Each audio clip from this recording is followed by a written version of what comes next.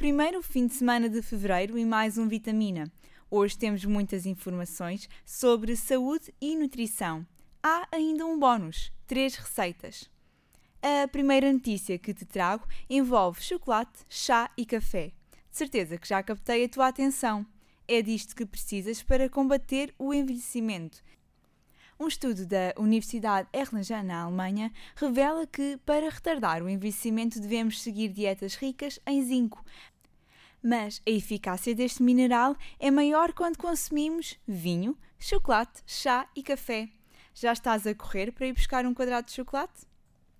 Passamos à próxima notícia que fala sobre pão, um alimento a que muitas pessoas não conseguem resistir. De uma forma peculiar, um estudo da Universidade do Sul da Bretanha, em França, comprova isto mesmo. Constatou que há uma relação entre o cheiro do pão acabado de fazer e a generosidade. Na investigação, um voluntário do estudo deixava cair um objeto no chão em 2 locais, em frente a uma loja de roupa e em frente a uma padaria. Os resultados demonstraram que 77%, a maioria, parou em frente à padaria. A conclusão é que o cheiro do pão acabado de fazer estimula o estado de espírito e a generosidade. Os medicamentos genéricos não têm a mesma eficácia que os originais. Também acreditas nisto? É um mito. Ambos têm a mesma substância ativa, a mesma dose e as mesmas normas de fabrico.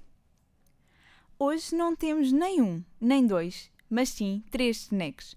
Vou-te dar 3 opções e vou ficar à espera que comentes no Facebook do Vitamina ou no Mixcloud qual o teu preferido. O primeiro snack é uma receita muito simples.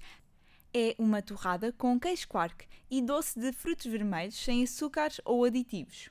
A segunda receita são panquecas feitas apenas com um ovo, 1 colher de sopa de farinha de aveia e 3 de água. Para completar, coloca manteiga de amendoim no topo da torre de panquecas.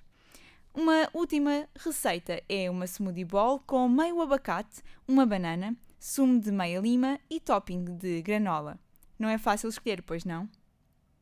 Vamos agora às novidades saudáveis por Lisboa. Recentemente abriu mais uma Manjerica. A primeira surgiu no Saldanha e agora há mais um local deliciosamente saudável na Praça do Comércio. É um lugar onde tudo é saudável, mas onde entra a Nutella, porque dias não são dias. Tem brunch diário, por isso podes aproveitar qualquer dia da semana. A esta altura deves estar carregado de vitaminas, por isso não há gripe que te apanhe. Continua a acompanhar o Vitamina no Spotify todas as semanas.